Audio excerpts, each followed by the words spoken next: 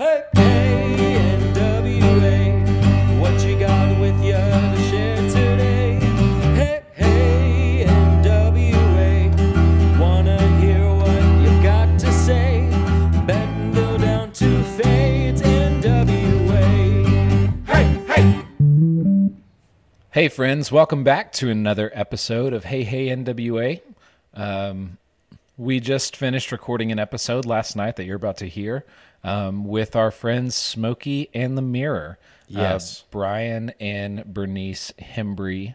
We got to sit down in their house. I first saw Smokey and the Mirror at the Artist Center of the Ozarks almost a year ago. It was in the spring, and it was coming down a flood. But I got to meet them and listen to their music for the first time, and I thought it was incredible. And I approached them afterwards and talked to them. And after a long process, we finally got them on the podcast. Yes. And we're very excited to have them. Oh, so thrilled. And these two, I remember when I first saw them, I was actually at Block Street Party, and they were fantastic. I just love a good upright bass, a good double bass. She plays a mean upright bass. Oh man, just kills it. And I remember in college, I tried to learn, and it was a mess. Really? Oh yeah, 100%. I took a semester of upright bass classes, and I did a bad job. Was it because it was fretless, or was it because... Well, it's huge, and there's a lot of technique associated with it. I make music for this podcast, and I love to play bass, just electric bass. Right. But double bass is a completely different animal. It's because it's fretless. It's because you really have to press against the fretboard. You have to have good hand, just posture and technique overall. And I've been lazy. Probably strength too, I'd imagine. Oh yeah, 100%. Huh. So I've always had immense respect for upright bass players. Well, and this episode was so much fun to record because, as you'll find out, Peyton and I... So they're a folk band, we should mention. Peyton and I don't know anything about folk music. Oh, man. Which comes across pretty heavy in this episode. It is. I would argue it's a theme of the episode. But which is great because we get it explained to us, which means it gets explained to you. Yeah, because Peyton and I are lay people. We are ignorant about most things that we walk into a room to talk about, and we are there to learn. And I hope that we are your surrogate if you don't know anything about app development or folk music or whatever else. Or whatever. So we hope that we're surrogates that can kind of hand off information to you as we learn. So the fact that we don't know anything may have been a positive thing. Yeah, that's in the listener's jurisdiction. But I always joke with the people that we're interviewing about how I'm probably going to ask stupid questions for the sake of the listeners. I did not joke about that this time. It was very dramatic how much I did not know. And you'll hear Bernice say, "You have no idea what we're talking about, do you?" Because there are glazed looks all over our faces. Yeah. And eyes just kind of rolled back like, I want to understand, but I do not. So please educate. And I will say, in conjunction with this episode being released, I am pulling together a playlist to be distributed for this episode specifically. That is something that I am going to do for this episode. So it'll probably drop the next day after this episode is released. But nevertheless, you're going to get a playlist so you and I can both get educated. And by you and I mean listener, you, and I, me. And Smokey and the Mirror will definitely be on the playlist. Let me say that. Yeah. It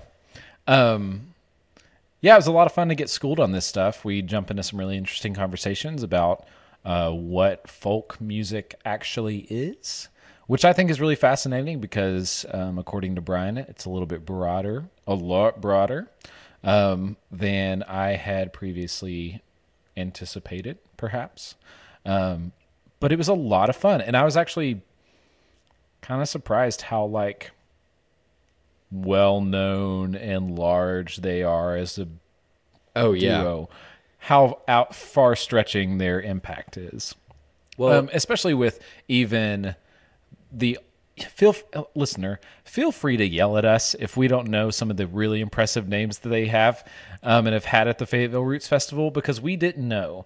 And if you do know, and it's like, how could you not know this, Zach and Peyton? Yeah, that's what you sound like, listener.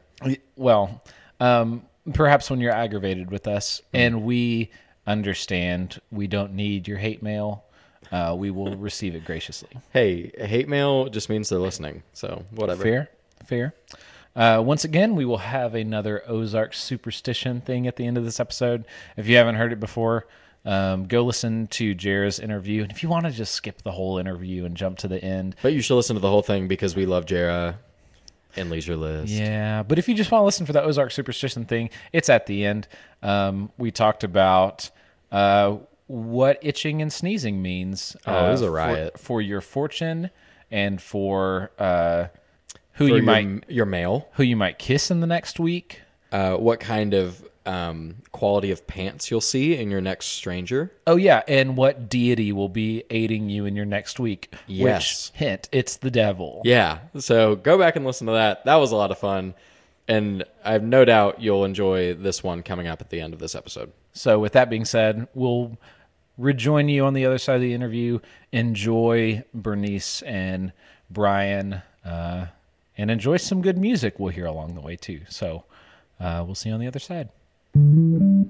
Hey, Northwest Arkansas. Welcome back to another episode of Hey Hey NWA. We are sitting in the beautiful home of Bryan and Bernice Hembree of Smokey in the Mirror fame, also of Three Penny Acre fame.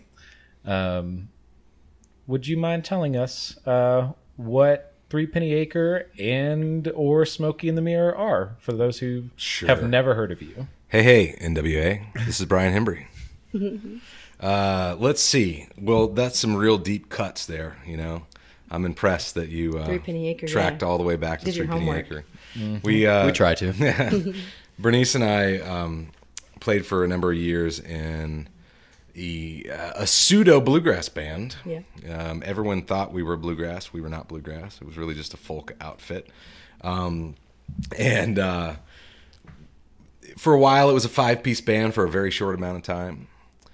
For a while, about a year, it was a 4-piece band. But the majority of the time, it was a trio. And it was Bernice and myself and our good buddy Baird Blaine, who's a...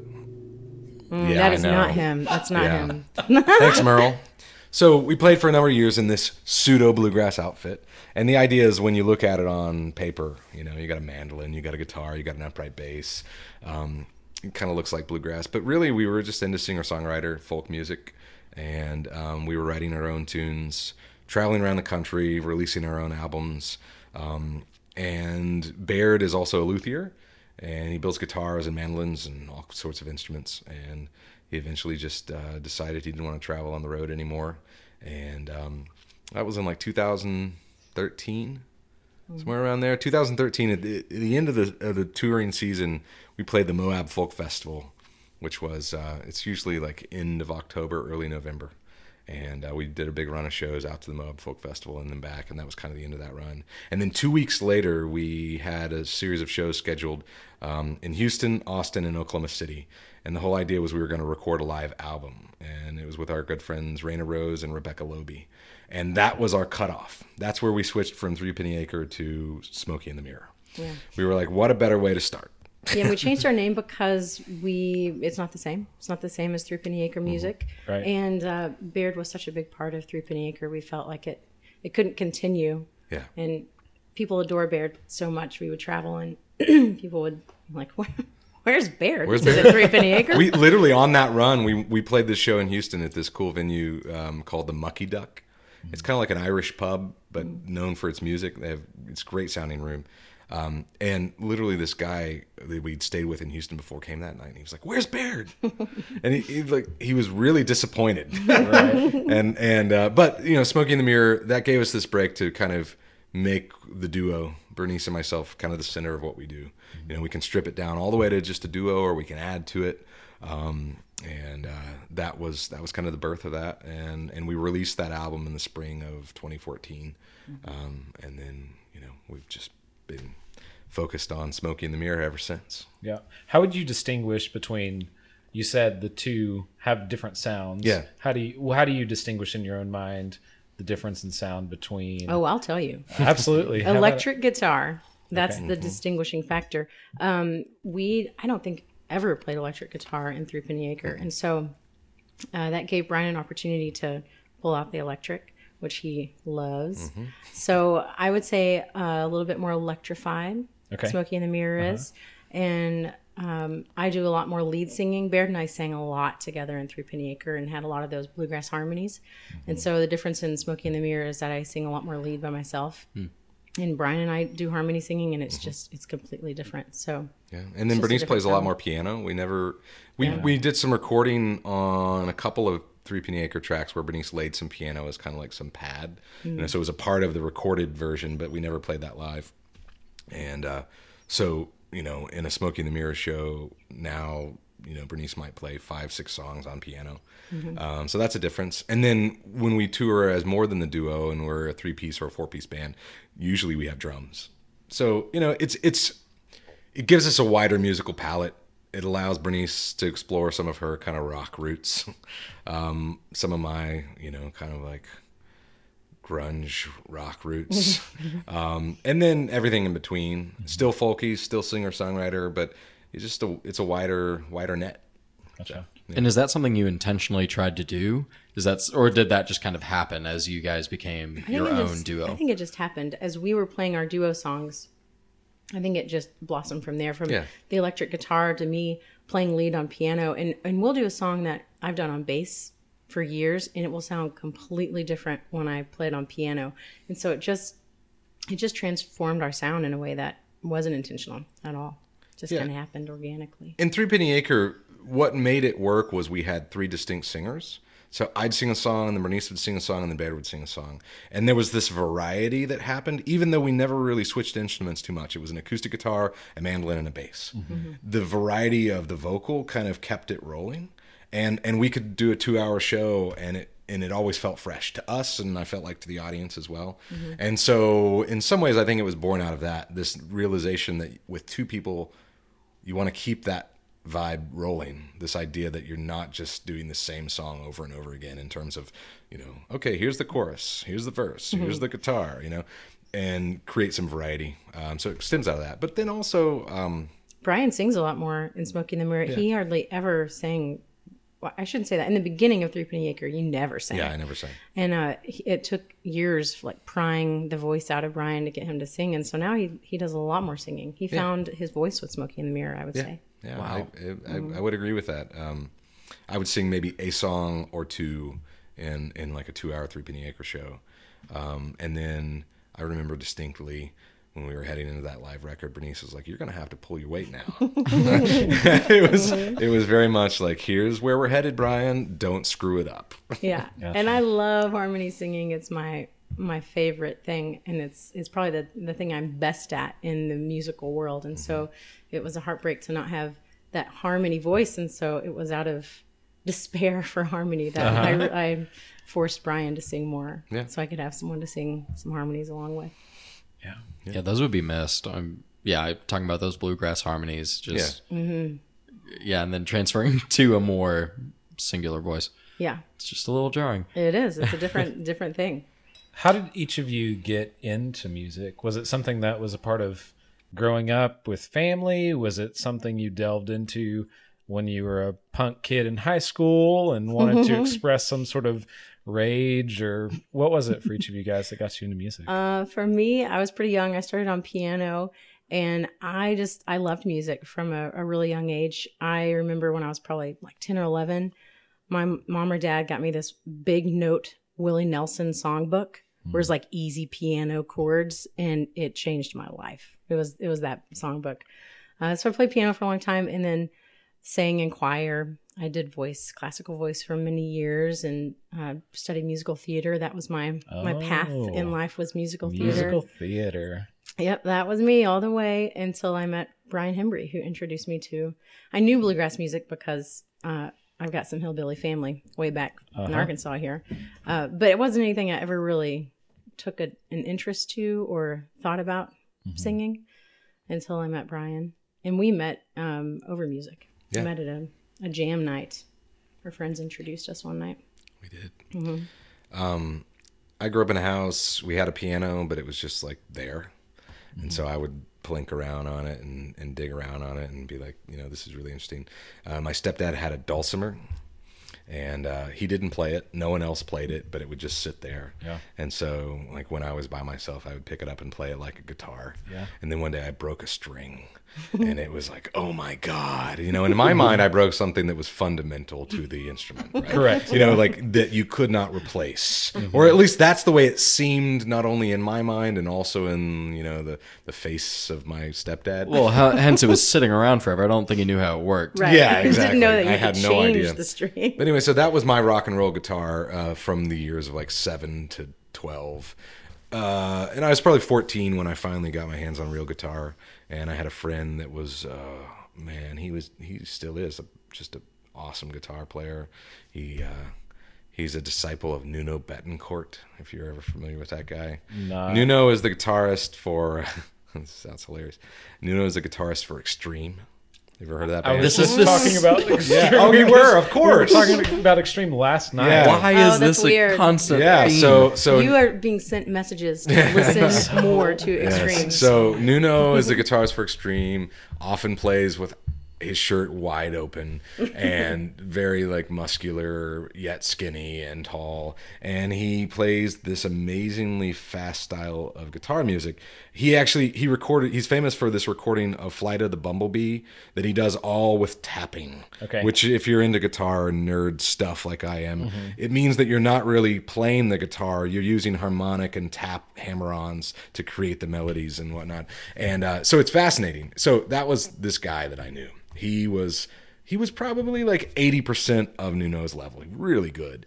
And of course, then I went to him and I was like, teach me this Nirvana song. And he was like, spit on that, but it was enough to get me kind of started. And I was 14. I had nothing else to do. And I just had this cheap guitar. And I would sit there in front of my radio and the song would come on. I didn't own any tapes. It was just like, that sounds really silly. But anyways, I didn't own any recorded music. I just listened to the radio and try to like learn the songs. And it was a great time in music. It was 3 chords and some screaming, and you had a hit. Yeah. And so it was like 93, 94, and I'm learning how to play guitar. And in 2 weeks, I'm not that far away from some of the people on the radio, or at least in my mind. Right, of course. And so that was kind of my beginning. And then I moved to Fayetteville. I was here at the university as a freshman and started kind of a 4-piece rock and roll band called Douglas Keys. No one remembers that. And I think we still have some maybe tapes. And no, CDs. that was CD. We were up to Okay, CD by okay. that point. Okay. Tapes were 20 Below, which was a high school band. That's right. So anyways, that was our freshman band. Our biggest gig was in the basement of Yoakum Hall on campus. And then shortly after that, I met a guy from north of Little Rock. His name was DJ Murphy. Still is DJ Murphy. Anyways, he and I formed an 8-piece funk band called Grandpa's Good Time Fandango. Okay. And a few people remember that. Oh, if you lived in Fayetteville during those years, you Yeah, know late that 90s, band. early 2000s. They were the party band. We were the party band, and so we had a multitude of instruments. I played banjo, mandolin, piano, and guitar In a funk band. in a funk band. Okay. It yeah, was exactly. real funky. Oh, Dig it. wow. We had, how we I had would- a guy that played turntables and didgeridoo. This is no lie. This is Okay, real. okay. We had a sax player. For a very short time, we had sax and trombone. DJ on bass, the funkiest slap bass player you ever He's a heard. great bass player. Yeah. Anyway, so that was that, and then so that was pretty nonstop. We were playing a lot of gigs and playing all over and traveling and starting to tour. And then I decided I wanted to go study in England for a year, and I couldn't take any of that stuff with me. I had a Rhodes piano, can't take that with you. I had an electric guitar, can't take that with you. So I had my mandolin. And I took my mandolin with me. That was the only instrument I could travel with. And I started getting really into bluegrass music because I had that mandolin. And I was like, this is what I'm going to play. And so I got really into bluegrass music. And I came back home and I met Bernice. And she didn't like bluegrass music. And I was like, this is not the way it's supposed to be. I'll say when he first introduced, he started off maybe on the wrong foot by just slamming me with Bill Monroe and oh god, Stanley Brothers. That was okay, but the Rank Strangers. That's But some Ralph Stanley. deep, some deep and cuts. I'm sorry Okay. for all the Ralph Stanley fans, but it was too much for me at that time. I had just gotten out of studying classical voice and like the proper way to sing and to use your voice, and that was not it. And it took me a couple months to come around. It was so fascinating to me though, the way they use their voice, and it would draw you in a way that was at first it would like make my skin crawl, but then I would go back and listen, so I would think like, what are they doing? What is that? And then I got stuck, and then I listened to Dolly Parton's Bluegrass record. yeah, or maybe that had just come out, or I don't know when that came out, but I listened to that on The Grass is Blue. Sugar Hill Records did this massive survey of all of their fans or people who had bought records from them, and they said, who's one artist that you would love to see make a bluegrass record? And Dolly Parton was the biggest response. Over you, and the sky is green, and the grass is blue. Oh, it's she so put out good. Have this you guys listened to this record? I don't believe I have. Bits and man. pieces. Well, Oh my I am a God. Dolly Parton fan. Okay. Pretty. She's a hero of mine, and so I, of course, love it. So I don't know if you will admire it as much as I do, but Yeah. it was great. And right after we met, I sang on stage at the Grandpa's Good Time Fandango Reunion show. Or was it the last show? It was the last reunion before the next one. Okay. Yeah, that was a fun night. That was funny. That was at Chester's, Yes, in Chester's. which is no longer. We are feeling older than you guys now Yeah, at this point. We're giving you the real We're looking deep, across deep and seeing history. you with the glazed look Yeah. of not knowing any of these. You know where these- Stir is on Dixon Street? Yes. That used to be the most amazing music venue. Yeah. You would never know it. Oh, that was a great But now spot. it's a martini bar. Of course. Yeah. So anyways. Yeah, it's changed. Back in the day. But that's the long story of saying, like, as soon as I came of age, I loved music and just couldn't stop. And I think Bernice is kind of the same. And then we eventually met each other, and we just keep that We role. kind of melded. We came from different backgrounds. What I would have never sat in front of the radio and tried to play along like that. To me, didn't make sense at all. Like I needed the music, I needed to study it, and he didn't read music at all when we first met. And so we had this collision of philosophies on how you play or go about music. And we learned a lot from each other. Yeah, he it's true. learned me how to. He learned me. He learned me how. Learn me good. He learned me good. She had just moved from the country, way back in the holler. That's funny. 1-4-5. I remember him telling me like, "Oh, we're just gonna play this, and you just follow the 1-4-5 structure." And that made no sense to me at all. And so I had to learn what the number system was, and it was. Now I can play in any jam circle, pretty right. much. That's pretty right. much. Yeah. Okay. But Sounds that is, like I can too, because I understood that, and I'm really happy about it.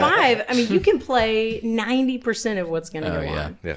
Yeah. I had no idea. I'm not the musical type. But I mean, what your story sounds like, my brother picked up my mom's banjo she hadn't touched in years, and that was how my brother got into music. So that's just a really similar thing. And then growing up, my grandparents, my grandfather being from Ozark Mountains, Missouri, growing up on bluegrass and gospel music and that sort of thing. Yep. I've heard that in their car so many times. And, at the time it was, what is this? I think I was kind of like you, Bernice, like oh, what is fascinating about this? But then you talking about, I come from a musical theater background where it is emphasized that you articulate every word so that the audience can hear what you're saying. yes, and please sing on pitch. Like, Yeah. you will not be hired if you do not sing on pitch. As opposed to bluegrass, which is like mumble through your words, and if you're off pitch, it's that lonesome, deep longing that you're evoking. That is that completely different approach. Yeah. So what makes bluegrass or folk music, I guess, fascinating for you? That's a great question. I think for me initially, as I was learning music, I got really tired of simple rock and roll songs that were 3 chords that you learned in like 5 minutes. As opposed to, I discovered these bluegrass songs that were 3 chords that you could listen to over and over and over again, and it might take you 6 months to perfect. And there was something really fascinating about the difference between the two. You mean the style of the guitar playing? The flat picking? Is that what you mean? The style of the flat picking, the style of like how everyone in the band was taking a break, you know, and playing a solo. And literally you could have a 4-minute song that sounded like you were on a constant journey the entire time. If that makes sense. Yeah. You know what I mean? Like a rock song sometimes, especially towards the end of the, like, I think at the end of the grunge era, they were literally just plugging chord progressions into a machine and just churning them out, you know, like sad depression lyrics, Google. They didn't have 6, Google, 4, 5. Yeah, exactly. You know, there you go. And we got a song, like, you know, have this depressed man sing it. And so then the opposite of that was a depressed man that really was like horribly longing for something that was playing 3 chords, but there were all these other flourishes that were happening in the music. I've never said that before, but right now it seems applicable. And so it seemed like there was more to dig into for me. You know, there was more interest in what was happening musically. I started thinking about more than just the chord progression, but what was going on top of it. I couldn't play it all, but I was like, oh, this is interesting. It gave me more things to noodle on. And that was that. And then, you know, it was tied to history. You know, you get back to like things that I heard as a kid, you know, grandfathers listening to. One of my grandfathers was way into Western swing music, you know, and so there was a bridge between Western swing and bluegrass in my mind in some way. You know, you had heavy fiddle-based music, that kind of thing.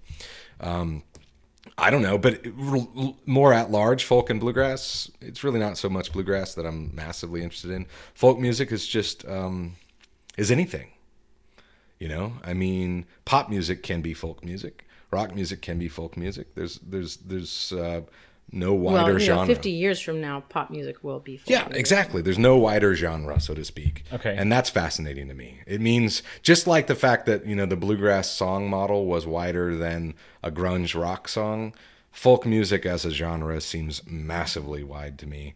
And, you know. So when you say folk music, what do you mean? How is it that pop will one day be folk music? Can you explain that to me? Well, pop music is inherently popular now and not popular tomorrow. Okay. Right? Sure. And so as soon as pop music is not popular, then it's folk music. Meaning the person is still playing that song, but it's no longer played because people think that it's interesting because it's popular. They're playing that song because they wrote that song. It's like a piece of history from their generation Okay. that they carry with them. You know, so like my love of 80s songs for Bergen are probably folk songs. I mean, like she listens to them and they're like, what are these weird folk songs Mom's singing? But they're from the 80s. I'll give you an example. I mean, Cyndi Lauper is a great example. Okay. Cyndi Lauper was top of pop in like the mid 80s, right? Late 80s, early 90s, maybe. But if you listen to Cyndi Lauper today, I'm not saying I do it often, but I just, for some reason, she popped in my head. She's a folk singer, right? Okay. She's no longer making records and selling millions of records, but she's still writing and singing these highly personal songs. And all of a sudden, when you take the aspect out of the fact that she's doing that because she's popular, and you realize that she's doing that just because she wants to create something, then it's folk music. Gotcha. So there's an element of folk music that is inherently a historical artifact of a time.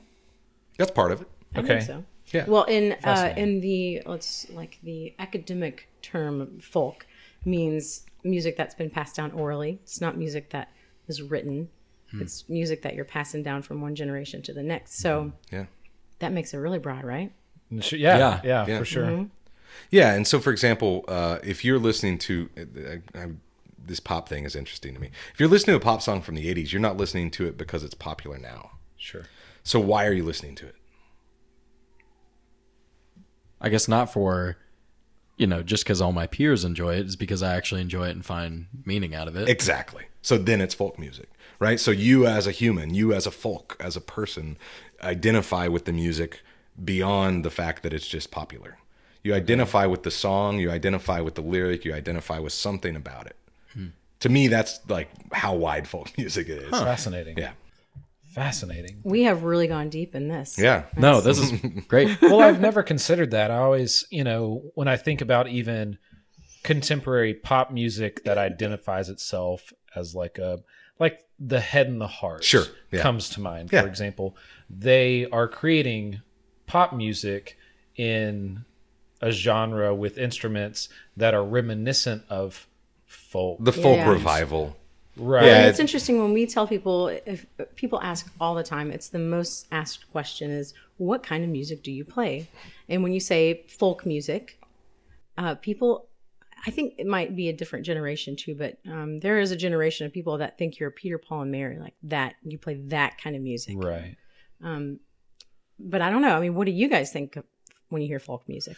Well, yeah, I was gonna say pretty much the same thing. Just something Like Very the mighty obs- wind? very obscure, I guess. And yeah, just more, I guess, country and nature, and with all the instruments listed, but something that other people listen to. Well, when I think folk music in my own mind, my brain, like I said a second ago, it kind of goes to this weird pop genre that isn't quite folk, but is labeled as folk. But I really enjoy, recently, for some reason, I've gotten into, I guess they would be considered folk songs by your definition. But, Irish, what's the word I'm looking for? Like Irish traditional? Like or Irish tradition, or Pub like songs, like that kind of thing. Well, I mean, I think about like the song "The Parting Glass." Yeah. Yeah. There's been hundreds Ballads. and hundreds, sure, Ballads, ballads, okay. Yeah. or even logging songs or Yeah. sea shanties or these sort of Yeah. things. And see, in my mind, that is more a definition of folk tunes. I think Brian and I probably have a different definition of what a folk song is. Right. Yeah. And I definitely think back to the ballads. Ballads are definitely in that folk tradition. Yeah. Which got me turned on to folk music when I found this old book, probably not long after we moved into this house, and it was a ballad book, and I saw a song in there that was this song that I learned in classical voice, but it was here in this ballad form.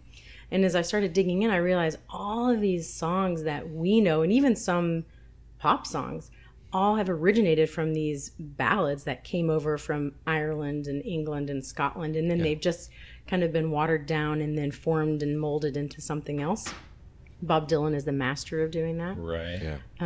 And so I when I hear folk, probably that's where my mind goes Yeah, to. I remember in that book there was a version of Barbara Allen, and Yeah. you're like, I heard Bob Dylan sing this. Yeah. And yeah, I mean that's folk too, but that's I guess my point. It's massively wide. If you're singing the song because you want to sing the song, it's folk music. If you're singing the song because people want to hear it, it can be folk music, but it's not necessarily folk music, right? If you're listening to the song because you want to hear it, not because it's number one on the charts, then that's folk music. I mean, it's wild. Yeah, I don't know. That's really, you're making it really broad. I think maybe too broad. We might get an argument, guys. We're gonna have to Do it. We might have No, to. no, it's do it. Bring it on. Okay. Well, I'll give you an example. Example. You mentioned the Head and the Heart, right?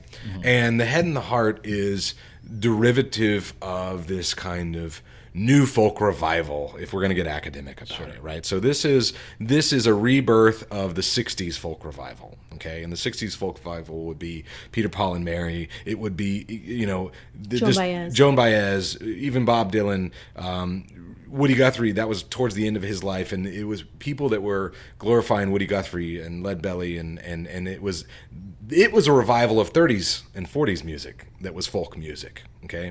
So you have this kind of 30-year trend happening, right? And then we get to the new folk revival, and you're thinking about like for example, I still remember, and this is going to sound crazy of some level, but I still remember the first video I saw of Mumford and Sons. And it was not commercial at all. It was literally just them in some white T-shirts, and I was floored. It's still on my Facebook feed. If you go back far enough, you can find it. And I was like, this is amazing. It's like April of 2010. Okay. And my reaction to that was like, wow, this is so emotional. This is so amazing, and it was hitting on something. I mean, it was the the folk version of the Beatles in some sense, where it swept what everyone was doing. And that's where you get the Head and the Heart and these other kind of folk derivative bands that have the instrumentation that you think of when you see folk music or hear folk music. But I hope the Head and the Heart do not listen to this. It's terrible. We're I think they're referencing them great. so much. No, they're great. But if you go back in bluegrass, you see the same thing. So let's get historical about it. So the same thing happened. Bill Monroe and the Bluegrass Boys were the Mumford and Sons of 1945. Okay. So they come on the Grand Ole Opry in like late 44, early 45, and it's Lester Flatt on guitar and Earl Scruggs on banjo and Bill Monroe, and they play 3 times as fast as anyone else that's playing on the Opry, and it's blazing, and they're singing crazy high harmonies, and it's just like blow your hair back, right? People are just blown away. Well, they had a brief 2 or 3 years where it was like that was the thing, okay? And then it became derivative, okay?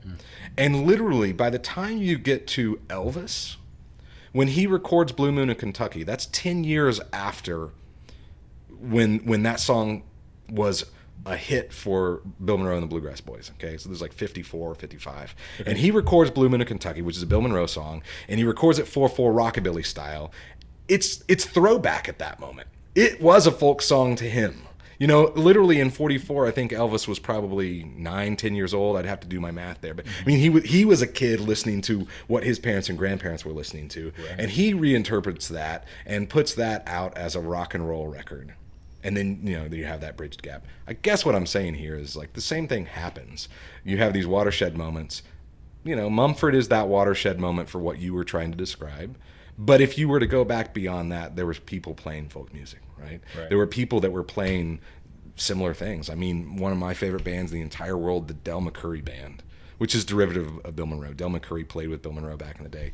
I mean, I don't think there was anyone I was listening to more in the year 2000, 2001 than the Del McCoury Band. And not necessarily because it was popular or not necessarily that there was anyone else really listening to it. But you wouldn't have the Mumford and Sons without the Del McCoury Band. It's like all derivative. So which was a great bridge to talk about them being at the festival. Sure, there we go. Yeah. Yes. They're gonna be here this year. I got really passionate about it. But my point is folk music is derivative. It's tied and connected to history, yes. But it's also played not necessarily because it's massively popular. It's played because that's what the people are playing. Gotcha. Yeah. So you guys are, don't let me get it wrong, co-founders, co-creators of the Fayetteville Roots Festival? Yeah. Is that what it... Bernice really created it. Okay. I just stand up behind her and prop myself up on her accolades. That's not true at all. So Bernice created the Fayetteville Roots Yeah, Festival. it let's just all say started that. with me. I just had to give the permission, and then it was created. No, it started by us just wanting to house some of our friends that were coming through town all at the same time on the same weekend in August in 2000 and what year is that? 10. Yeah. For about 3 years, we had been hosting house concerts right here. We would clean out the living room and host these house concerts, maybe 20 people in the audience. And these were people that were coming through that we were friends with, that we would go out and play a show with somewhere out on the road. And then when they were traveling through, we'd host them for a show here. And they just needed to make $200 that night to help them get down the road, and it would happen here. Yeah, and so we had been doing that, and then once you start, listen, if you want to be popular among musicians, just start a house concert. And once everyone knows you have a house concert, They would want to come and play. everyone will come and want to play it, right? It's like, oh, man. hey, Zach, let's talk. Hey, I heard you're doing a have house a couch concert. I can sleep on? Yeah, exactly. And that's fine. Like that's what I love. It's like, let's have musicians over. And we for, also, that's what we do on the Yeah, road so much. exactly. And so we want to honor, we want to pay back, Yeah. that was why we started doing it. There's nothing more humbling than driving 10 hours down the road, meeting someone you've never met before, and they open their house to you we've had people move out of their bedroom so we could stay the night in their bedroom for the night. Wow. And they invite 50 of their friends over and they have this house concert. There's nothing more humbling than that, because it's like, oh my God, this person was willing to move their entire life to allow us to do what we do for 2 hours. And they fixed us breakfast the next day. Yeah. So we were doing that here in Fayetteville, and we literally got an inquiry where there were 4 different artists that said, hey, we're coming through on this weekend. And I thought, how can we take 20 people in the audience that all throw $10 in the hat and split it between 4 artists? That's not going to work. Not going to work here. And so, I just pitched the idea to them. I was like, hey, what if we did this as like a one-day festival? And we invited a couple other friends, and we put it all together, and we did that. And that was year one. And so it was Bernice and myself organizing and prepping and putting that all together. And Jeremy, our good friend at Greenhouse Grill. We were hosting it at Greenhouse Grill, and Jeremy gave Three Penny Acre our very first gig, really, back at the old Greenhouse Grill when it was like small, tiny little tin table We've restaurant. had a long musical connection with that guy. Yeah, so I mean, he was the co-founder from the beginning because we were calling him going, hey, we've got like 8 folk bands. Can we come and set up in your restaurant? And so that's where it started. Gotcha. I love that. It's just I just want to support all my friends that come through and have people show them. Have people see them. Yeah. Have them be shown. It was great. We had to move it that year because one of the city water pipes exploded halfway through the day, and it flooded Greenhouse Grill. We were out there with like sandbags, and we have it on film. It's pretty epic moment. And so we didn't know what to do, and thankfully Bryan called Bryan Crown at George's. Jeremy called Bryan Crown. Oh, nice. Yeah. Okay. Yeah. And they didn't have anything going on that afternoon, which was miraculous in itself. And so they let us bring everybody over. And so we just, that day, moved the entire show over to George's and finished out the evening. It was amazing. Yeah. And someone came up and bought a CD from every artist that was there that night. And everyone came up and said, this is so great. Let's do this again. How can we help you? Let's do this next year. Yeah, I walked to the merch table and they said, that guy over there bought one of everyone's CD. And I was like, I need to meet this guy. So he can buy my CD. Well, no, I was, the deal was when we split the ticket revenue between all the artists, it still wasn't that much money. I mean, maybe each artist made $300, essentially what they would have made had they played a house concert, But at the same time, I couldn't host 12 house concerts on one day, so it kind of worked out. I was like, I feel like this is a success. And so merch, CDs, T-shirts, that's the lifeblood of an independent artist. And so the fact that someone came to the festival and bought one of everything on the table, I thought that's amazing. So I walked up and I introduced myself, and I was like, I'm Bryan, thanks for being here. And he said, I'm Hershey Garner. I love what you're doing, and let me know how I can help you next year. And Hershey gave us a little bit of seed money. Just as like good faith money to be like, hey, take this and see what you can do with it. He was on the board at the Walton Art Center at the time, and basically convinced and cajoled them to let us do a night of music at the Walton Art Center. Wow. And that was year 2. And so that was in 2011, and we had one night of music at the Walton Arts Center. One night of music that was kind of like a kickoff night that we did at Hershey and Denise Garner's house. It was kind of like just the opening night. And then we did a night of music at the Walton Arts Center. And we booked a bunch of bands, but we didn't really have a headliner. And we didn't think we needed a headliner because we didn't have a headliner the year before. It was not necessarily just that a bunch model. of people we loved coming to play music. But in my mind, we probably all have this. I'm like, if anyone ever gives me $3,000 and says, put together a music festival or whatever, and who would I want to hire because the next year they might not let me do it again. Right, that was kind of my mentality, and I called on Guy Clark, who was still is, Bernice and my most favorite songwriter, our most impactful influence, I think, in terms of. You guys know that guy? No. Okay, well, you have a lifetime of listening. Yes, Okay. right now Do we I? should maybe insert. Let's see, we should play Guy The Cape. Clark's "The Cape." That's a great song. You could check that one out. Or we for our wedding. Randall Knife, Stuff that works. Stuff That Works. Yeah. That was our wedding song. Yeah. Anyway, Guy great Clark. songwriter. That will one be of the playing best. right now, actually. Right now. Stuff that works, stuff that holds up, the kind of stuff you don't hang on the wall, stuff that's real. So we called on Guy Clark. I wasn't following Guy Clark's touring schedule. I called and they were like, well, he's going into surgery in a couple of weeks, and if it goes well, we'll call you back. He was He was getting up there. He's about 72 years old, and But you know, Guy, in the folk music, you don't have to be a rock and roller. You don't, you know, it's not Mick Jagger. You know, I mean, and so, anyways, they called back, and this is around March. The festival was in August of 2011, and they're like, "Hey, Guy came through. Everything's looking good, and he wants to do some shows. If you want to do it, it's on." And in my mind, I think Bernice and I probably talked about it. We're like, well, hey, if nothing else happens ever again, this is going to happen. Hey, there's our clock. Anyway, so we hosted Guy Clark that year, and that was one of his last concerts. He stopped touring after that, and died about a year later. Wow.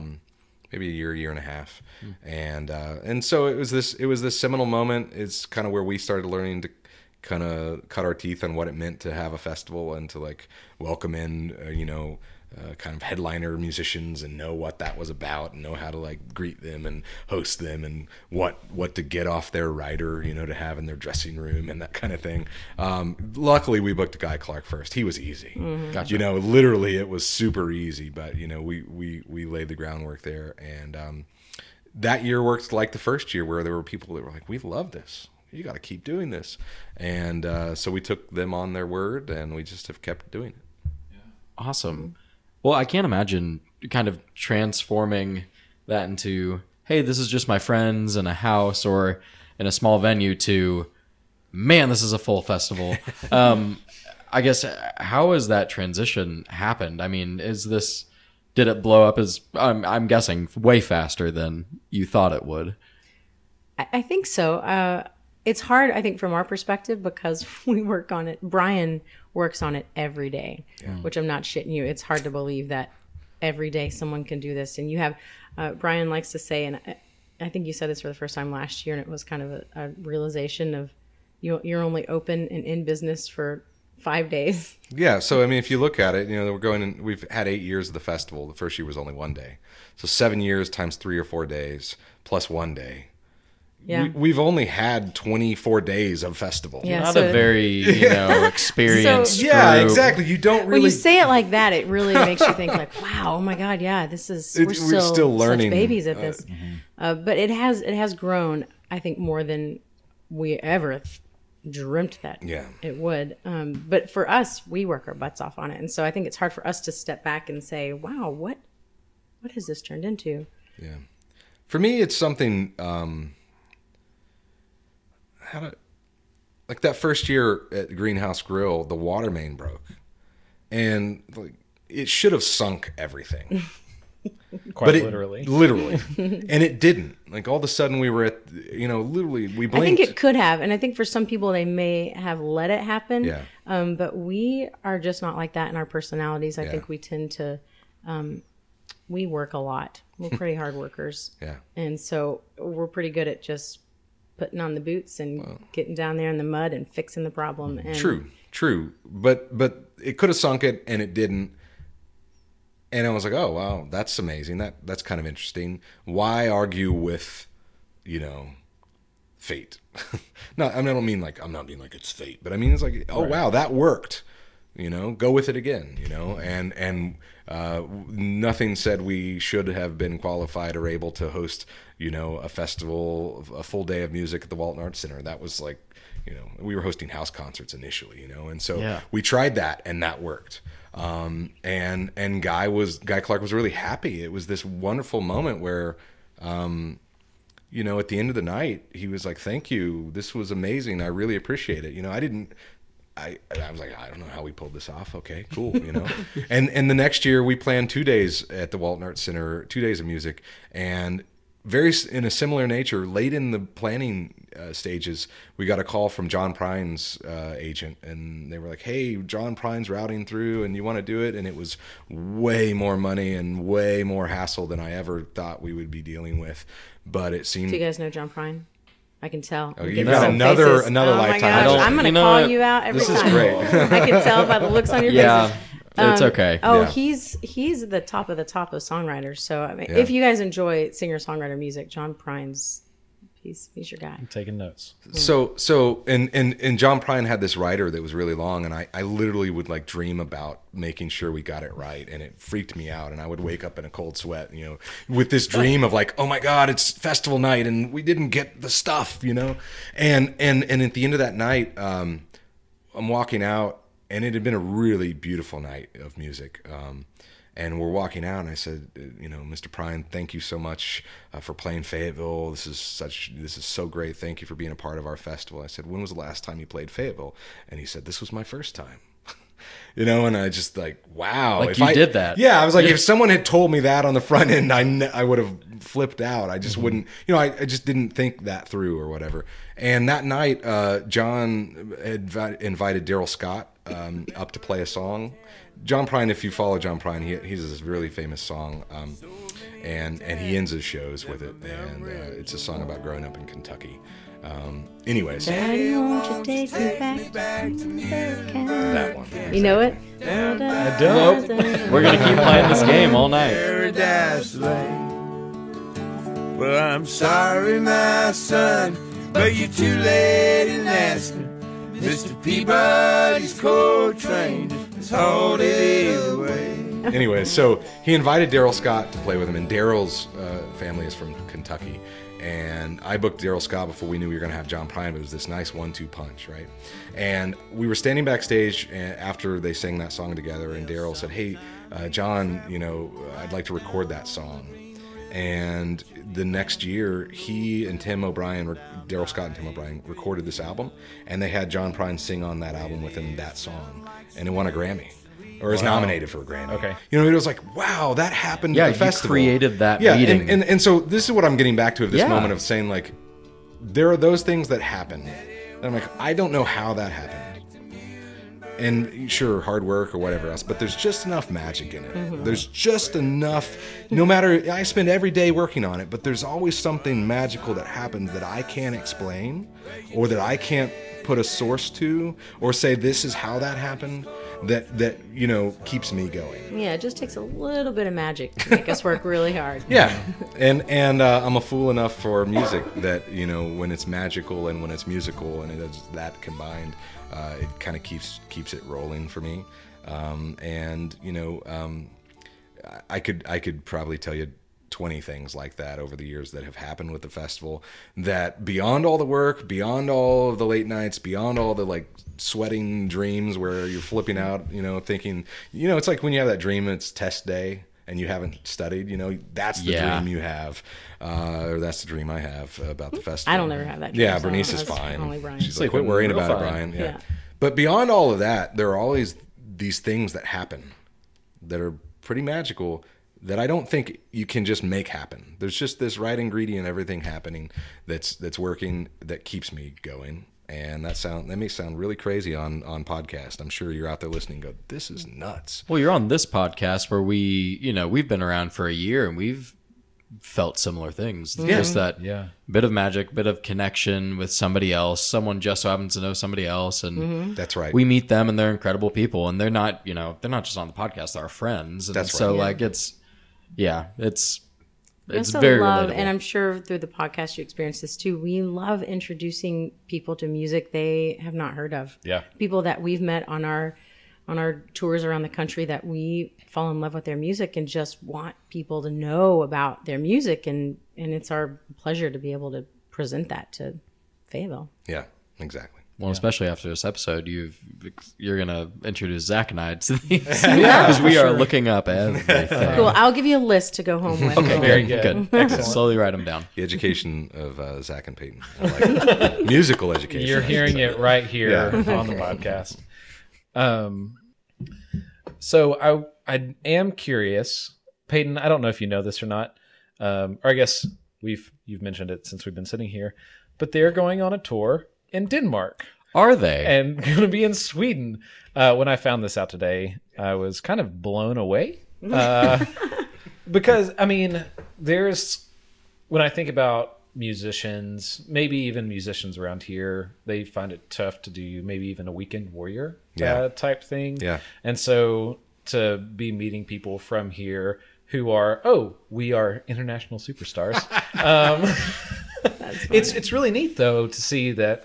Oh, they're going on Europe on a tour.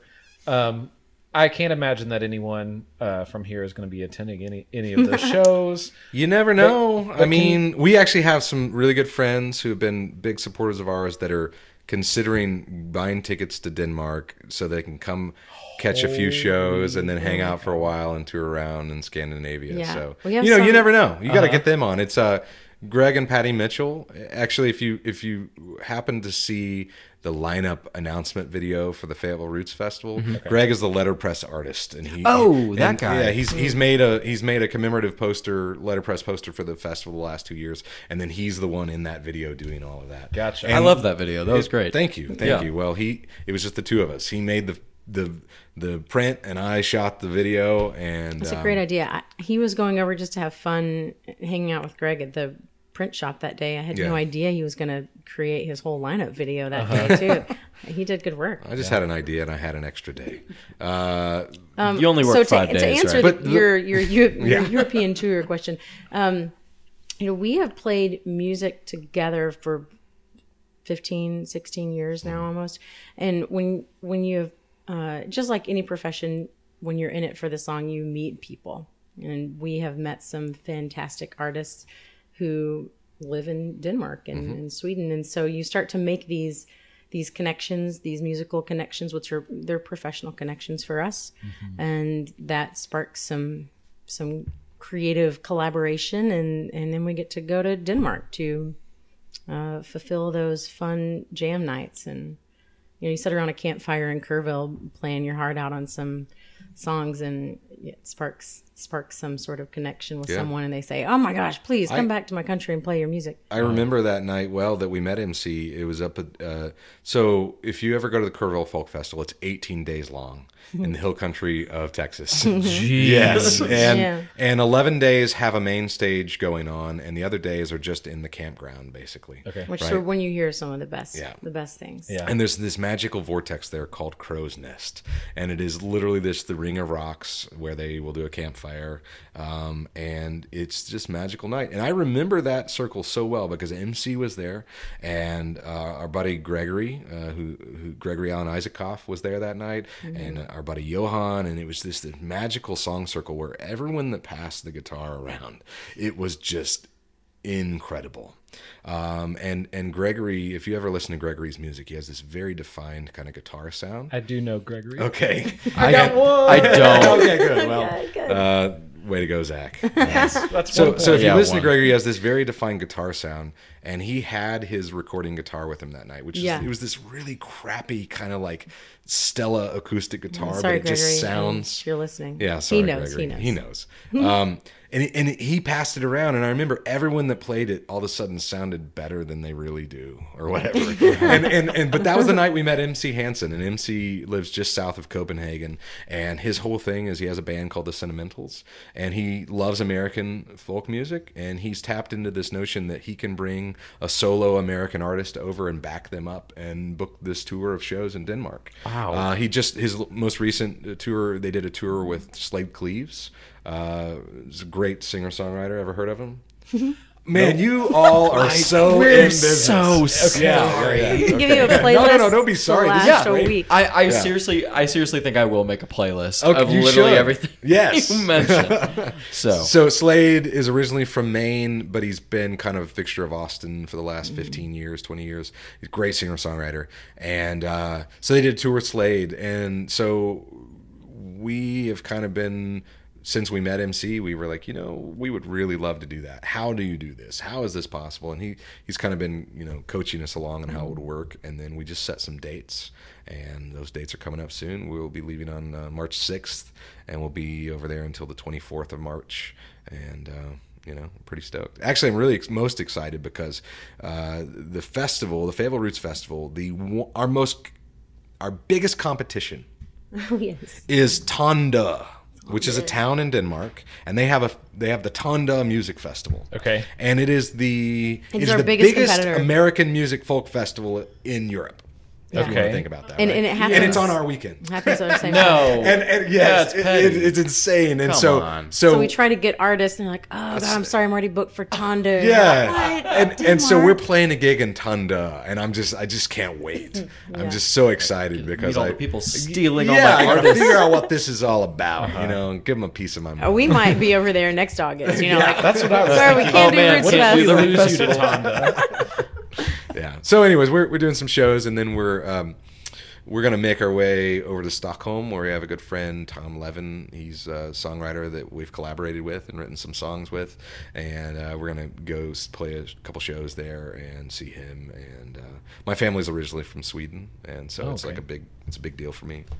We went over 2 summers ago, and we went to the island where my family was originally from, and I just had this. It's like the same moment. 12 houses that were there when his great grandfather Yeah. was there. They're Wow. still there, and like Yeah. the same old lady, I think maybe knew your ancient relative Yeah. is still alive. We talked to her. Yeah, she didn't speak much English, and, but you know, like she had my family's names kind of on her like wall. She had this like big thing of like who her like a family tree, you know. And I'm like that. I think that's my family, and we were just like you know, having this conversation. But anyway, so I'm excited to go back. Feels right. I've never really been moved by like a place that was my heritage. You know, it's like I'm from Tulsa. I have great love for Tulsa, and you know, my family's from Arkansas, and I have love for that. But like going back there, it just moved me in a really interesting way. And so, you know, I mean, I'd go back just to go back there. But thank heavens there's some shows to play and some money to pay for the tickets. And, Yeah, that's right. And you know, we could do that. We're taking our daughter with us. She went 2 years ago. Her name's Bergen. She's named after Bergen, Norway. And we always told her, which was a complete, like, a apparent lie. Like, before you're 10, we will take you to Bergen, Norway. Yeah. And it worked. We got that tour booked, and we took her, and it was a pretty epic trip. So we're going to go back. We're not going to go to Bergen, but we're going to take her back to Denmark. Yeah. Does Northern Europe have any good folk songs you might want to bring back to America? Probably Ooh. so. There's Maybe we'll learn one, and we can come back on the podcast, and we'll play it for Deal. you. It'd be great. Yeah. Dig it. I'll shake on it. Yeah, it's a good idea. most of the people. What's interesting is most of the people that we've met over there are fascinated with American folk music, Really. and Yeah. some of the musicians that we've met, you know, like this guy Stig Nielsen that we met. He's from Copenhagen, Denmark in general, but you know, spends a lot of time in Copenhagen.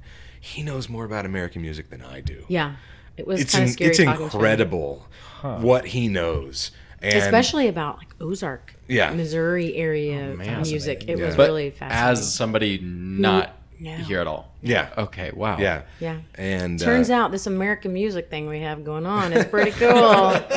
yeah, and so it's interesting to meet musicians, Danish musicians or Swedish musicians or Norwegian musicians. We met a Norwegian guitar player when we were in California. We were the Buck Owens at the Buck Museum. Owens Museum in Bakersfield, and so We got to call that guy. yeah, we got to call that guy. Tell him we're coming. Anyways, we're there. Have you ever been to the Buck Owens Museum? I've not Oh, man, been there. You In gotta Bakersfield? go. It is incredible. Okay, Let me Wait. just paint the Do picture. you guys know Buck Owens? Oh my man. gosh. Okay, do you know Dwight Yoakam? Yes. So Dwight Yoakam, his sound is literally pretty much a tribute to Buck Owens. Kind of. Okay. Kind of. Yeah, I mean he In his own way. Yeah, you know, he did this song "Streets of Bakersfield," which is a Buck Owens song. Okay. This makes us sound really old. I know. Gosh, I know. I'm gonna make this playlist. I'm not You've even got joking. To. You've got Okay. to. So here, let me paint the picture for you. Okay, you Do walk it. into the Buck Owens Museum, and it's not really a museum as much as it is like it's a venue. showcase. Yeah, it's a showcase. It's a stage, and they have a bar, and above the bar is a Cadillac. Okay. Okay. And the Cadillac. Are you familiar with what's called a nudie suit? Have you ever heard of a nudie suit? No. This is not nudie like The no guy, clothes. yeah. Right. The His guy's name was Nudie. Nudie. He was in Nashville, and he made, you know, when you see a like 60s The Nashville. Rhinestone Cowboy. Yeah, like Oh, really okay. elaborate Yes. suits, right? So the entire interior of this convertible Cadillac that is up above the bar, which was Buck Owens' car, was embroidered by Nudie. Okay. So like, just imagine. That, Okay. Okay. Did you ever watch Dukes of Hazzard? Yeah. So the Cadillac looks like Boss Hogg's Cadillac, Okay. except It has the entire interior custom embroidered. In between the front two seats, there's a saddle. So, like, I guess you could ride on that saddle in the Cadillac. The dash is covered in silver dollars. That's just what's behind the bar. It's okay. crazy. Then all around the venue, you have these glass cases, and they're filled with memorabilia. The point It's of this so story. American. It's too. so like, amazing. It's so American. Okay. So the point is there's this really flashy Telecaster over in one of the cases, and I walk over and I'm staring at it, and all of a sudden I turn over and there's this other guy and he's staring at it, and I'm like, hey, man, what year do you think that is? And he's like, I don't know. I'm like, whoa, where are you from? And he's like, I'm from Norway.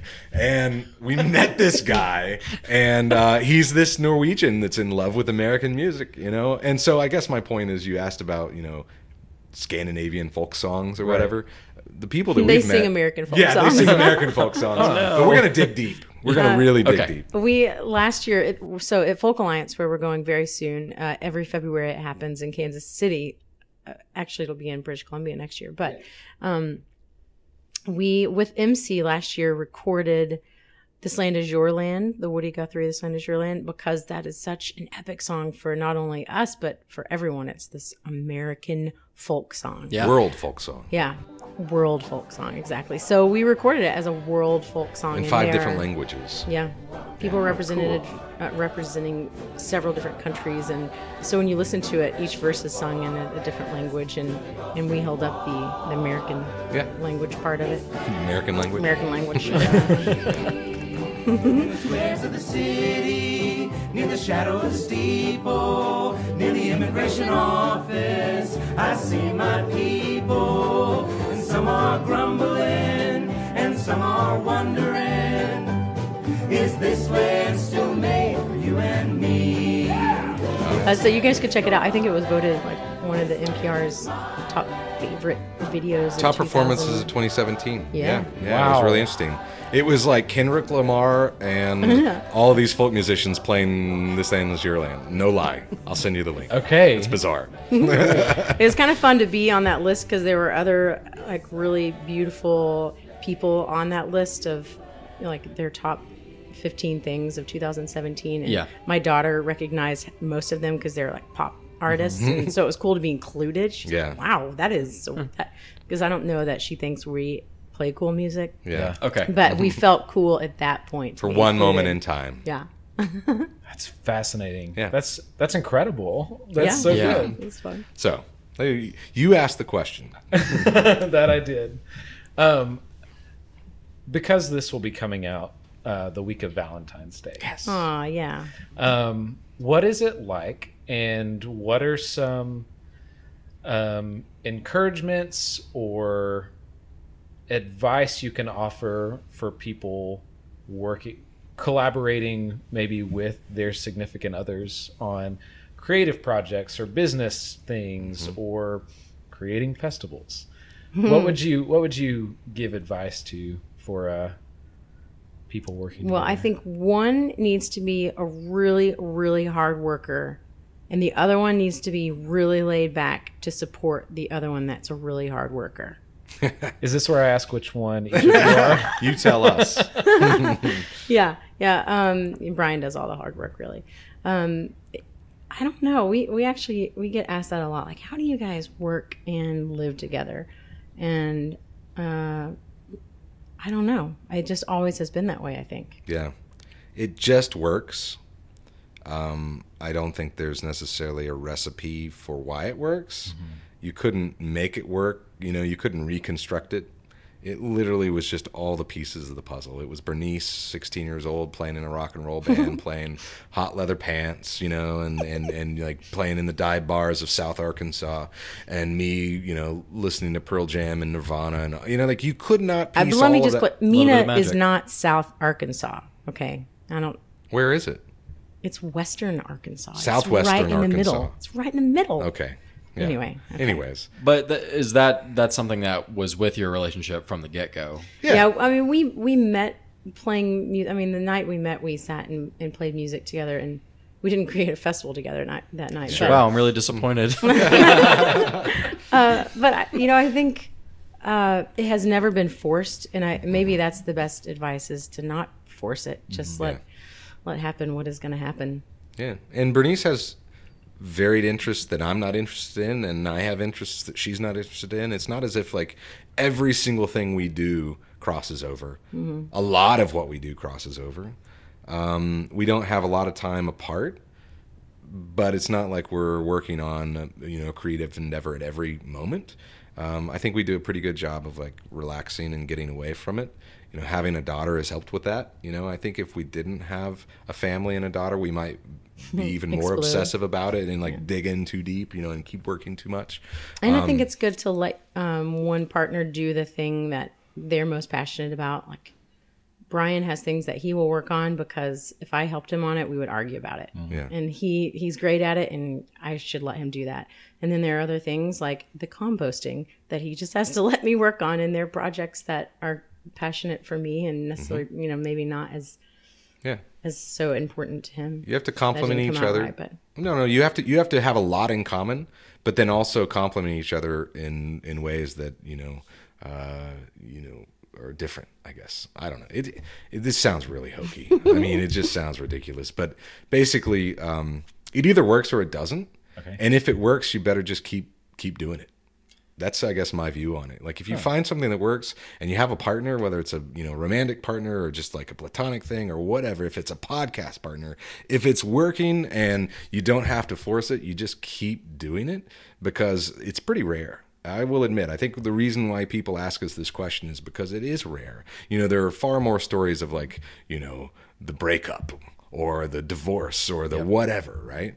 And so, people ask because it is rare, and we acknowledge that. We're very cognizant of that. I think that, you have to honor it and accept it and be like, hey, let's ride this and keep this rolling. So if you're out there and you have a creative partner, love the heck out of them and just keep it going.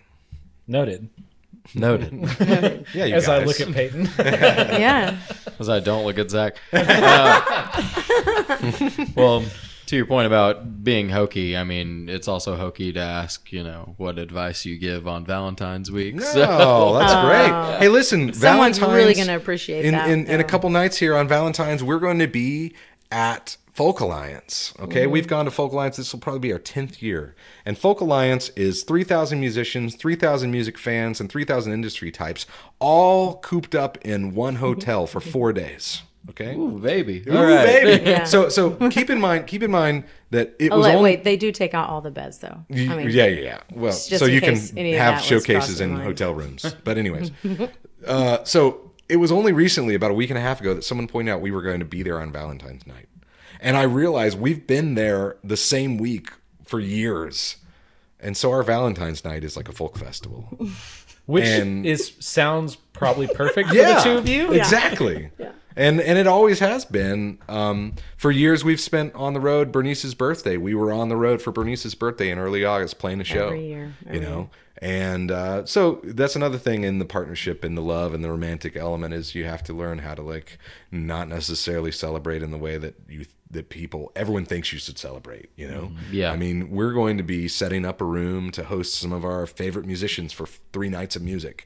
That sounds pretty romantic to me. Oh, so romantic. But we're sharing a house in Kansas City with 2 of our dear friends, the Honey Dewdrops, and they're a married couple that spend their life on the road.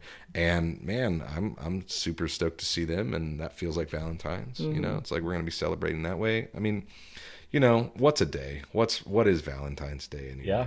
No, I'm with Thank you. Just a you. commercialized stupid thing for the Hallmarks. made up by Hallmark Yeah. to sell cars. Speaking of that, Exactly. that we're going to be at the Westin at the Hallmark Plaza. So maybe we can walk down and buy ourselves a card, and maybe what are those little figurines that are made in Missouri? I don't know. I- Oh, Precious Moments. Precious Moments. Oh, Oh Precious- my of course. gosh. Of How could I course, of forget?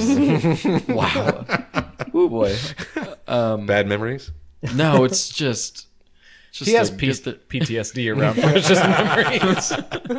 maybe they're throwing at me as a kid. I don't know. Yeah. But anyway, thank you so much for joining us. Thank you for really digging into folk music. We really did. I mean, did. I'm sorry, you guys. We brought you it got a on dish ourselves. tonight. Well, no, I think it's really excellent because as people who don't know or understand folk music, as we clearly demonstrated tonight. We are inept and unable to talk about folk music at all. Yes. It's nice for us as lay people, quote unquote, to like hear perspective on this stuff. Sure. It's part of what we want to do is, us learn about what's going on here. And so for you guys to dig into that is like really good for us to hear and good for our listeners to hear. Because maybe, we're a lot like our listeners, really dumb. Wow. Wait, they're not dumb. Gosh, can you edit that? You might need to take that out. I might need to. I mean, we are just all lay people, Yeah. and so we aren't professionals. Oh my! Every expert started as a beginner, right? Yeah. That's one of my favorite Well, quotes. I don't know necessarily what the theme was, but I hope you're right. I hope, through this that someone listens and learns something. If not, Do you allow people to like call in or comment? I'm sure you're going to get some. After I called them dumb, we might. Yeah, this is good. You need a little controversy if you're going to grow your audience. Like we said, we're here for scandals. Yeah, So. yeah, Yeah, thanks for coming over and talking with us. yeah. It's been fun. And if nothing else, people have now a playlist of stuff to go check out. If That's right. They don't know any. Because I will share this playlist. Okay, when the good. episode Okay. drops. We'll give you some more. Not kidding. We'll feed you as much as you can take. Bring it Perfect. on. Excellent. Thanks for having us, y'all. It Thanks, was a guys. great time. So, in response to specifically our conversation about folk music, I thought that this was really interesting given our conversation with Willie and Allison. Okay. So, Willie and Allison, for the listener, they are part of their own old-timey music specifically, and I mean old-timey, which would be a genre of folk if we're going to, draw a chart around it. Sure. And they really tied old-timey music and I guess folk music a little bit more broadly to punk and how rebellious it is against the paradigms of the time.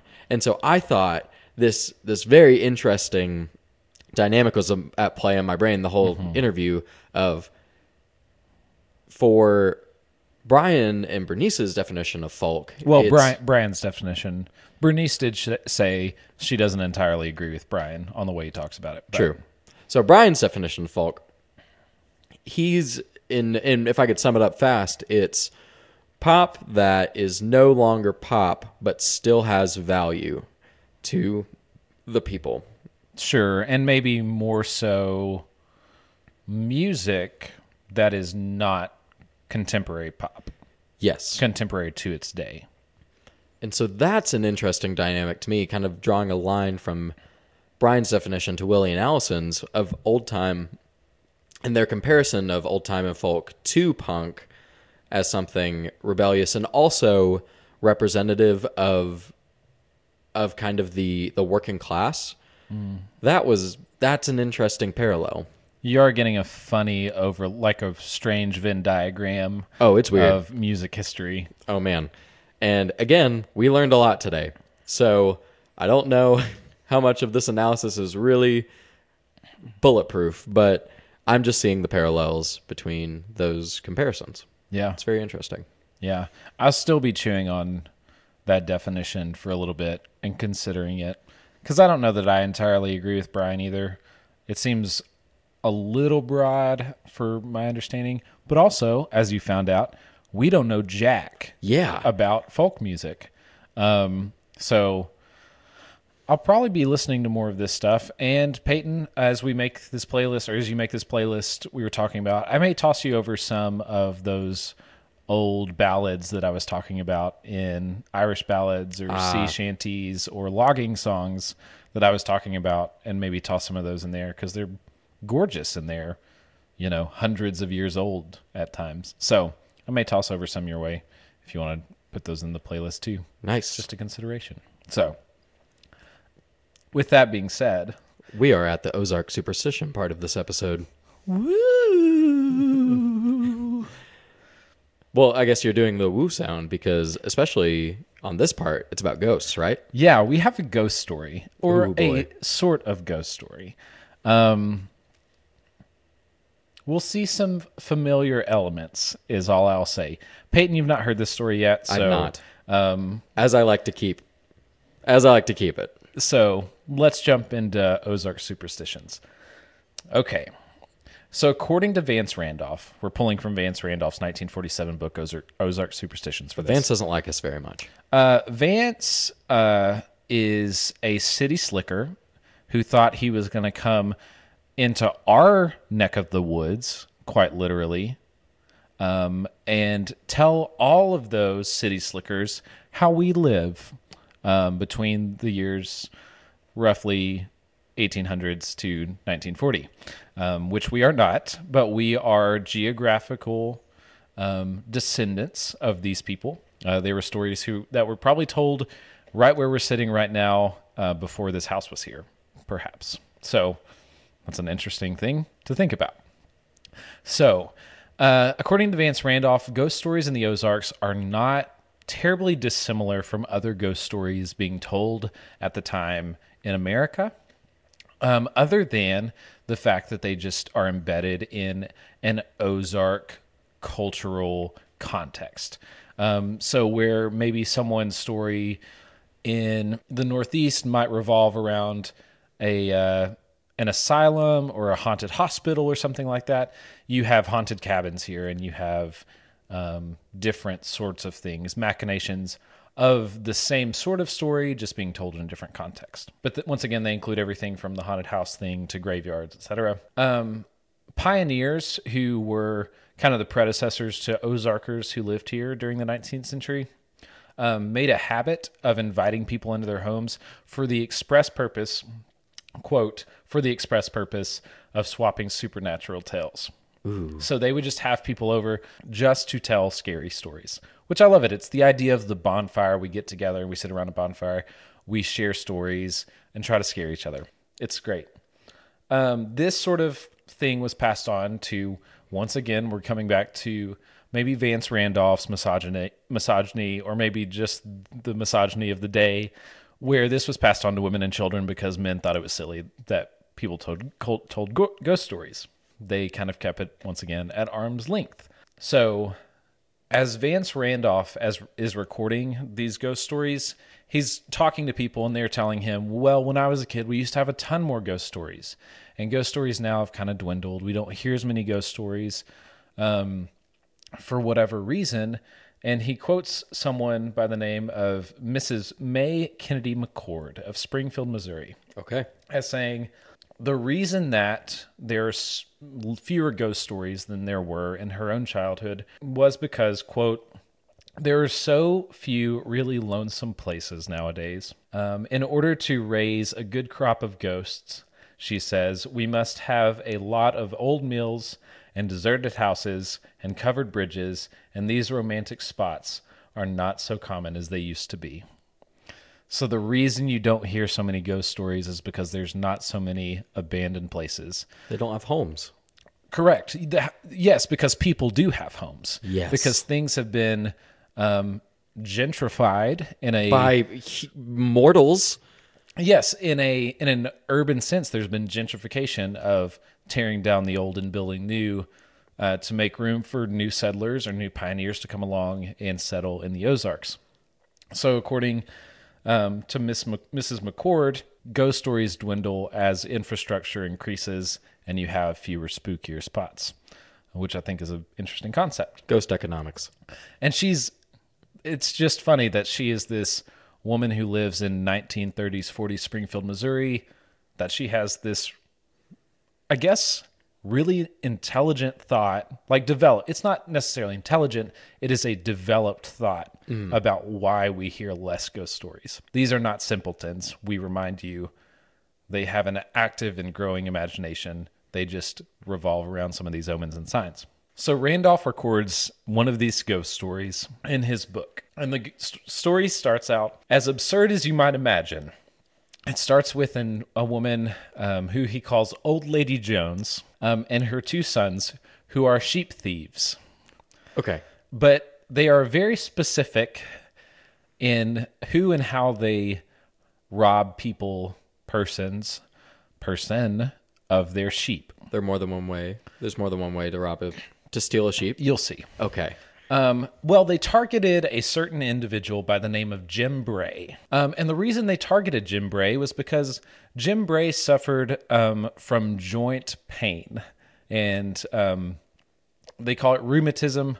Think about rheumatoid arthritis, rendering him unable to walk, disabled, and unable to defend his sheep from sheep thieves. So how they devised their plan was at night, old lady Jones and her 2 sons would hop over to the Bray farm. And old lady Jones would wait in the graveyard and send her 2 sons to the farm that was just a little bit up the road, to, I imagine, the only road running by the Bray farm that goes back to town. She sends her 2 boys ahead of her to hunt down a sheep, and she would wait in the graveyard for them to return under the cover of night. And so as they would return, they would carry the sheep between the 2 of them back, and she would inspect it when they got back to see if the sheep was large enough to take home. If she did not deem the sheep large enough, she would send the boys back to get a different sheep. So on one of these particular ventures of sheep thievery, she's waiting in the graveyard under the cover of night. Her boys have gone to steal a sheep. Meanwhile, in the Jim Bray household, Jim Bray, disabled, sitting, talking to his family, is furious because there's someone who keeps stealing his sheep, and not the small sheep, the big ones. People keep stealing his best and biggest sheep. So he's getting upset with his kids over why they've not yet caught these sheep thieves. And Jim Bray proposes a plan. He says to his sons, if it were me, I would go wait in the graveyard until those sheep thieves came back from the farm and catch them as they were going down the road, headed back to town. His sons are like, okay, old man, if you want to do that, let's do it. And so they proceed to pick up their father between the 2 of them and walk him to the graveyard. As they approach the graveyard, old lady Jones is waiting on her sons to return with a sheep. She sees 2 figures approach, carrying a 3rd figure between them, and she jumps up out of the graveyard and she runs towards them and she yells, "Is he fat?" and proceeds to pinch the disabled man on the leg. The 2 sons, who think they've just seen, he's coming back, the devil, jump up and run out of the graveyard at them, drop their father, and run back to the house, leaving him behind. The old man, remember, disabled old man, joint pain, inflammation, that sort of thing, thinking the devil himself has pinched his leg and is wondering if he's fat enough for the fires of hell, to put off like a good fatty meat, burnt meat, fat smell. Because the devil's into that kind of stuff. He really is. Or she really is, as it turns out in this story. Oh, yeah. Thinking that the devil has overtaken him, he springs up and runs back to the house. It's a miracle. It's a miracle. Of course, old lady Jones is confused. Her night goes about as normal. But when Jim Bray gets back to the house, nearly catching up with his 2 sons, he claims from that day forward that the devil himself rose up from the grave. Here, I've got a quote for it. Oh, good. It's great. From then on, he claimed that the devil himself had, quote, riz up out of hell to cure his rheumatism after the doctors had plumb give up the case. Oh, man. He thought the devil had come to cure his achy joints. Devil's a nice lady. The devil is a nice lady. I imagine they continued to steal his sheep. Oh. But he walked again. Well, okay. I guess, maybe it's like a zero, like a net zero kind of thing. Like, hey, he got to walk again, but like his sheep are still being stolen. Yeah, zero-sum game sort of thing. Yeah. Yeah, perhaps. like I said, the devil shows up a lot in these stories. We're going to see a lot from our friend the devil. Sounds like the devil is especially in the Ozarks. Yeah. And it's curious to think that this creature of terror that wants to throw your fat corpse into the pits of hell also just might be the mechanism by which your achy joints are healed and you can stand and walk again. And so that's the story of the sheep thieves of the Ozarks. Wow. And the devil who cured rheumatism. Wow. What a ride. What a ride. It's so ridiculous. It seems absolutely like a plot out of like a sitcom today. Oh, yeah. Just the way, the synchronicity of events, the way they fall together is just so perfect. Perfect to the point of like, oh, this is completely made up. But at the same time, I think about stories like this. Most stories or superstitions seem to have some sort of like practical application. But I don't know that I'm having trouble finding one. I'm having trouble finding one as well in this story. Okay. So we'll hear more ghost stories. And while that's not quite a ghost story, I guess the devil showing up is kind of the big bad of the whole thing anyway. Devil's a little vain. Just like, is he fat? Yeah. Man. I mean, you don't want sticks and bones cooking in your fire. guess That's not. worth nothing. Devil's into curvy people. Very body positive devil. Yes. And then he immediately throws you into the oven. Okay. But anyway, there's that story. Loved it. So thanks for listening, everybody. I hope you enjoyed another Ozark Superstition. We'll be back with you next week with probably another Ozark Superstition.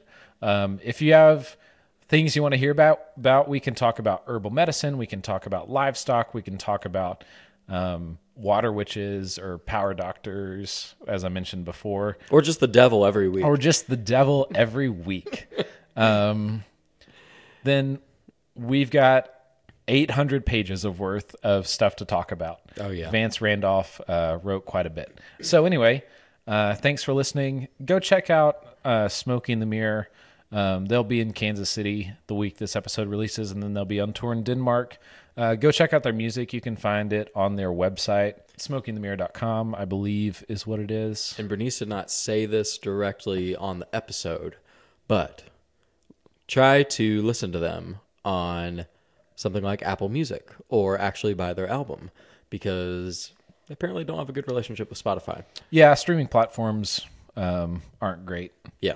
For artists usually, anyway, if you don't pay for it. Yeah. If you're listening to Spotify for free, don't listen to it. But if you're paying for Spotify, go ahead and give it a listen. Yeah. Unfortunately, Spotify doesn't have their latest stuff, but Apple Music does. So get in on that. Or you can buy their albums directly from them. So, Yes. Which is definitely an option. And it's worth doing. It's good stuff. Absolutely. So with that being said, you can follow us on Facebook at heyheynwa.com. That's not it. Hey That's our website, though. Yeah. Hey NWA. Follow us on Instagram at HeyNWA Podcast. Follow our Snapchat, Hey NWA, for our crazy antics and just general existence in Northwest Arkansas. You can support what we're doing here at Nope. Man. Hey. Lots of You got to get things. it right this time. Patreon.com/HeyNWA. With that being said, we hope you have a wonderful week. You still don't have a thing to say at the end of the episode. Don't have a thing to say. The devil's in the details. Is he fat? Is he fat? I love it. That's a good one. Anyway, thanks for joining us today, and we'll see you next week. Adios. Smoke will rise from the fires